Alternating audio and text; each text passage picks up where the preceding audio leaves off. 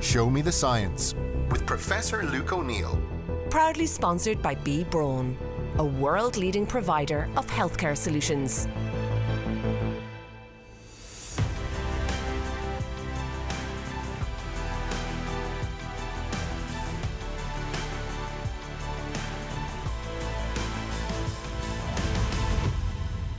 Hello, I'm Luke O'Neill and welcome to this week's Show Me the Science podcast. Now, another request has come in, and I love requests because it means people are listening out there. I'm not on my own. This request came in. Someone asked me to talk about milk. I can hear you laughing. What is the science of milk and why is it interesting at all? Well, it's very current because, as I will come on to, guess what? If you have the vaccine for COVID-19, your immune system makes antibodies, and the antibodies go into the mother's milk, protecting the baby. Now, we've known about this actually for years, that antibodies can transfer into milk, but it's all the more relevant with COVID. That's why this very nice listener asked me to talk about the science of milk, and I'm going to come on to the COVID bit. It's hard to avoid COVID, isn't it? This is mainly not COVID, so don't tune out just yet, but I will come back to COVID towards the end. So milk, let's look at it. Well, if you're a biochemist like me, and my training is originally biochemistry, you're fascinated by the chemistry of life. And it turns out milk was an easy biological thing to study because you could collect it obviously from cows or from humans or any animal really, and then study it and ask what is in milk. And we know an awful lot about the composition of milk, and this has relevance to things like formulas and cow's milk versus human milk and all kinds of things. And it's a very active area for research actually to see about, the best way for a mother to feed her baby. And is breast best, the famous line, or can we use formula in various ways? The answer is we can. Of course, it's not too bad a substitute, but still an awful lot of science has gone into this most wondrous of liquids, I would call it. Now, what is it? Well, mammals, we all know this. Mammals are special. They make this very rich, special liquid to feed their young. And all mammals do this, and all mammals have the mammary gland, and the word mammal actually comes from mammary gland anyway. And you make this wondrous fluid, as I call it, full of all these riches, protein, sugar, fat. It is the complete food for obvious reasons, because all that the nursing baby gets is milk. And imagine the biochemistry of this. The baby can suckle, take in the milk, and use the milk to build its bones and its teeth and its skin and its hair. The only source of the building blocks for that baby's development is in the mother's milk. It's a wonder machine, you'd call this, in many ways, where you bring in all these quite simple building blocks and turn them into all those complex parts of our bodies. So it's a fascinating thing just in terms of the biochemistry of it. And of course, we know what it's made of. It's very rich in all kinds of things. It's called an emulsion. That's the chemical term for it. Another term we use is colloid, and colloids are these, solutions that contain all these various things. It's full of these globules, little globes, and the globes are full of fat because obviously the baby needs fat and will use the fat in various ways. Fat is a great source of energy. You can burn fat, and you can release the energy from fat, and you make a thing called ATP, and the babies are doing that. They need loads of energy to build their bodies up in various ways. And you can use the building blocks in fat then to make all the various component parts of the body as it develops. It's also full of protein. Obviously, proteins are very important as a source of nutrients as well, and various what I call minerals. Now, by minerals we mean things like iron. Various metals are needed, and various vitamins are there as well. It's very rich in vitamin A, D, E and K, those four big vitamins. And of course they do various things in our bodies as well. You need vitamin D to build your bones. You also need vitamin D for your immune system, for example. And lo and behold, milk is providing that to the developing baby. There are 30 grams of protein per litre. We know how much protein is good. And again, you can see now where some of this would go if you ever want to make a food to take us to Mars. Say, you wouldn't go far wrong with making milk. And of course, you can dehydrate it and make it into a powder and add water, as we know. And it really is the complete food. I guess we see milk most of all now in things like chocolate. Milk chocolate's a good source of nutrients actually for grown-ups even. So milk is this wonderful stuff. The protein that's in it, if you're a biochemist again, we're obsessed with proteins, biochemists actually. It's got casein, that's an important protein. Another one is called whey acidic protein, first isolated from whey. Remember, whey and curds were prepared from milk in various ways. But probably the really important one is called lactoglobulin. very rich in that. Now, these proteins have all kinds of things. You can use them as building blocks to make more protein in the developing baby, or they have various other properties, which I will come back to. Many of those properties actually are about keeping the immune system of the baby healthy, and that turns out to be a very important function for milk. And then one other thing that you would all know about, because you've all been brainwashed by the ads on the television, calcium. Very rich source of calcium, and you need calcium to build the bones and the teeth, and calcium does many things in the body actually, so it's very, very important. And then the last component is sugar. And again, as you would all know, we need sugar in our diets. We burn sugar to release energy. Remember, sugar, the energy in sugar originates in sunlight. Never forget that. Plants absorb the sunlight and they can make sugar from the energy in sunlight. And then the mother will eat that, and now the sugar ends up in the milk, and now the milk passes on to the baby.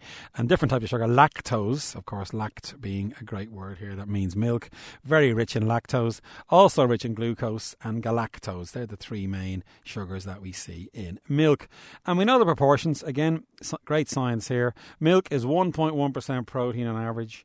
It's 4.2% fat and 7% lactose. So it's quite rich in those sugars. And this is important because, pretty early on, humans realised, we're very clever, aren't we? We knew we could drink milk from other animals as a source of nutrients. And of course, cow's milk, goat's milk, sheep's milk. Early people began to use milk. Camels were a great source of milk actually as well through human history. And the big question became, well, look, what's that milk like? Is it like human milk? And it's very similar. Cow's milk, it's very, very similar indeed. Slightly different percentages. Slightly more protein in cow's milk actually than in human milk, but not a huge difference. And of course, we can feed babies with cow's milk now, and it's not too bad as a substitute.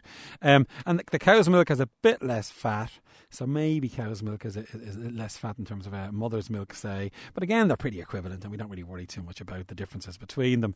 And just in case anybody is worried about formula, of course, companies began to think, look, can we make a milk substitute? Some mothers sadly can't produce milk for various reasons, or it can be inconvenient. And there are loads of formulas on sale. They're very effective as well, and you can feed a baby on formula as well. But of course, the big debate is normal human milk better? And of course, the WHO, that organisation that we all follow all the time, they've said it's advisable for the first 6 months of life to breastfeed the baby if at all possible. And of course, you bond with the baby, and there are various things in the mother's milk that are slightly different to, say, formula, or different to cow's milk, and I'll come back to that a little bit later. But still, it's nothing to worry about. You can use formula, you can use cow's milk, and the baby's fully nourished, basically. Now, a very interesting thing was something happened during human evolution. It really was only designed for babies, actually, milk. And the reason for that was babies have an enzyme that can break down the lactose. It's an enzyme called lactase. And adults didn't have this enzyme. So therefore, if adults drink milk and they can't metabolize the lactose, the milk can begin to be a bit troublesome for them, and they can get stomach aches and all kinds of things. But guess what? A few thousand years ago, there was a genetic change, and the adults kept making the lactase. And that was a very sort of advantageous thing for those adults, because now they could use milk as a huge source of nutrients well into adulthood. Now, of course, we're talking about cow's milk and other animals, domesticated animals, using those as a source of milk. And milk became a key nutrient then for adults as well. But only because some adults developed, or probably a single adult actually, developed lactase and passed that on then through the generations. So many humans now, most of us have lactase, and we can drink milk well into adulthood and then break down all that lactose with no ill effects. And it's a very interesting quirk of evolution that some of us that we evolved this trait of having lactase to digest all the lactose. And most modern humans have the lactase enzyme. Some don't have it, and then they get a nasty reaction to milk because they can't break down the lactose. But the vast majority have that enzyme. Now, a second interesting feature, though, is early on then we began to realise we could use milk as a source of nutrients, and of course cows became a very important part of our history, not just for their meat and their skin for leather, but also as a source of milk. And then we began to be able to digest the lactose in the cow's milk. But again, we figured out pretty early on we could process the milk, and that took technology. And humans began to turn it to cheese, for example. And cheese can last a lot longer. It doesn't go off as quickly, and it became a great source of food for humans. Some people think we only were able to move into Northern Europe because we brought cheese with us as a source of nutrients. Because remember, when humans first moved into the northern parts of Europe, they couldn't do farming in those lands initially. They had to bring food with them. If you like, their packed lunch had lots of cheese in it. And cheese has less lactose. So therefore, in those early humans who couldn't digest the lactose, they were able to eat cheese and not have any ill effects. So we think cheese is actually a very important part of human evolution in some ways, and we could bring it as a source of nutrients as we moved through Europe. And that was thousands of years ago. And then, as I say, eventually lactase emerges in adults, and then that begins to dominate as a survival advantage, because if you can use milk as a fuel, as a source of food, that would give you an advantage in all kinds of ways. And therefore, we're now descended from those people. Adults could then drink that milk. Now, a couple of more quick bits of technology for you, though. That's fascinating. Once humans began to drink milk in quantities, of course it would go off, and they would come up with ways to preserve it, like, for example, yogurt and cheese and so on. And that involves bacteria, actually. The bacteria go in and they metabolize some of the components, and then the milk doesn't go off as quickly. It's safe bacteria, I suppose you might think of it. So all that processing of food begins with milk being processed in various ways. But also, the trouble is milk can spoil and can have nasty germs in it, and that's where pasteurization comes in. And Louis Pasteur himself, the French scientist, he began heating up milk. He actually began to heat up wine first, strangely, because again, wine can go off and go sour. And he realised if I heat it up a little bit without damaging the flavour, it can preserve wine. And then he switched to milk. Now, it turns out the ancients were warming up milk anyway to preserve it in various ways. But pasteurisation became a common thing then to kill off the unwanted microbes that were in the milk and to decrease the risk of it spoiling. And what's happening there, by the way, is you're heating up the milk and killing off some of the enzymes in the milk that might make it go off. So pasteurisation has now become a very standard thing to do. And of course, it's not that aggressive. I mean, you don't heat it up too much, but you heat it up sufficiently to stop it going off and then stop it being a source of infection. And that became a very standard thing. But now I want to move on to the really important topic, I guess, of the moment. And that is, what's in the milk in terms of antibodies, in terms of passing on antibodies into the baby. And this is a big advantage to breastfeeding, because obviously cow's milk probably wouldn't have many antibodies that are useful to the baby, and formula doesn't have any hardly. Now, there are some supplements that might contain various molecules like that, but by and large, the natural breast milk is rich in antibodies. Now, of course, this makes perfect evolutionary sense, because the baby's born, and a newborn baby, its immune system isn't really active yet. It takes a while for the baby's immune system to kick in. And again, that must be through evolutionary reasons. The baby's too busy building up parts of its body, and it waits till later for its immune system to really kick in. And of course, the mother will protect the baby from infection in all kinds of ways. But guess what? Nature has built in a wonderful chemical, antibodies, in the immune system anyway, and lo and behold, those antibodies pass into the breast milk. So what the baby's actually getting then is antibodies from the mother from all the infections that she has had, and it's an active process. You actively pump antibodies into the milk. And of course, the big question was COVID, and a nice study from Israel, actually, because the Israelis were kind of ahead of everybody else with their vaccination campaign. They looked at pregnant women who were nursing their babies who had the Pfizer vaccine. 84 women were looked at very closely, and guess what? All of them, virtually 86%, were very, very positive for antibodies against COVID-19 in their milk. And in fact, really, it was 86% plus or minus. The vast majority had antibodies in their milk, and the antibodies went up rapidly. They vaccinated the women and then began to take samples of their milk, and lo and behold, very quickly they could begin to detect antibodies rising in the mother's milk. 2 weeks after the vaccination, a single shot of Pfizer, the antibodies were very, very rich, or the milk was very rich in the antibodies. By week 4, there was loads of it, and guess what? They're still measuring these nursing mothers. These antibodies are persisting for months and months. Isn't that tremendous? So when the mother then feeds the baby, she's given that baby a shot of antibodies to fight COVID-19. What a tremendous thing. And of course, this tells us that the pregnant women and women who've had babies should be vaccinated, because it will confer on their milk this wonderful protective feature of protecting their babies. And they also have measured loads of things in mother's milk anyway. Even before that COVID thing, we knew we'd seen in other infections. You can pick up antibodies in mother's milk. And they've measured loads of things in mother's milk to do with the immune system, which of course is my specialty, and I've read all these papers over the years. There are 5 million white blood cells per mil of milk. So in other words, the mother's milk is churning full of white blood cells. And remember, these white blood cells will fight any infection. It's tremendous. So the baby's taking in the troops as well as the antibody weapons is the first thing. And that's 100 times what you get in blood. So, and blood, remember, is where your immune system is, and it's going around your body trying to fight the intruders. Milk, 100 times more troops. It's almost like as if a shot of milk is full of the army that goes into the baby. Very early on, and this is in the early days of immunology actually, they find an enzyme in milk called lysozyme. This had been found in saliva already, and now it's found in mother's milk. That will kill bacteria. It's a great way to digest bacteria on contact.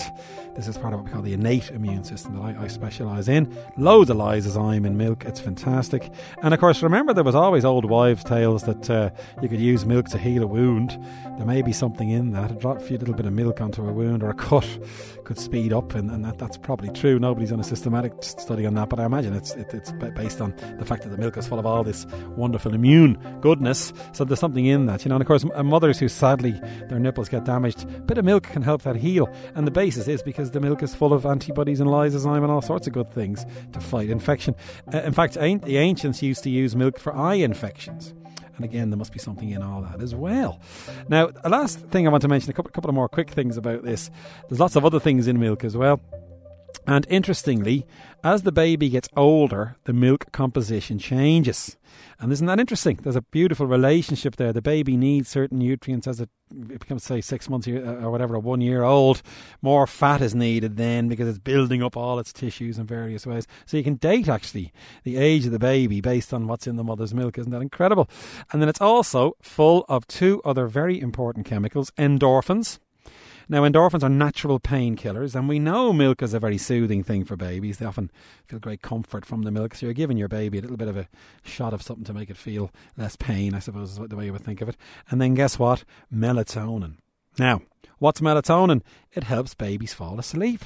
So it's a great way to get the baby to have a snooze. Now, what's interesting is the level of melatonin varies in the milk during the time of day. It's low in the morning. If you breastfeed a baby in the morning, you want the baby to wake up, I suppose. So there's less melatonin, like in the mother's body anyway. And then at night, the milk is richer in melatonin. That will help the baby sleep. So wonderful. So built into milk, then you've got a sleeping tablet, you've got a painkiller, you have all these great immune-enhancing molecules, and you have all the nutrients as well. Isn't that great? So it really is this wonderful fluid. And another great reason to breastfeed your baby is as follows. Guess what? Your body uses up loads of energy to make the milk, because it's like you're a factory, I suppose, in some ways, and you're making all this milk. Did you know if you breastfeed, the amount of energy you need to make enough milk for a single day in a mother is the same as walking at pace for 8 miles. So every day you breastfeed, it's like you've gone on an 8-mile hike.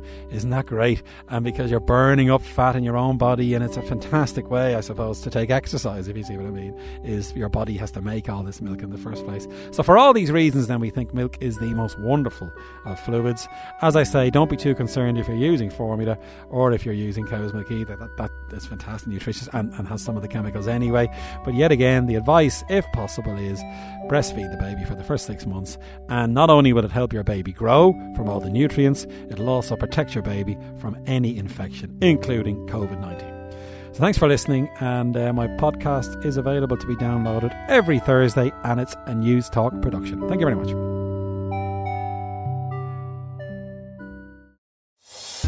Show Me the Science with Professor Luke O'Neill. Proudly sponsored by B. Braun, saluting our frontline heroes for their outstanding commitment to the health of the nation.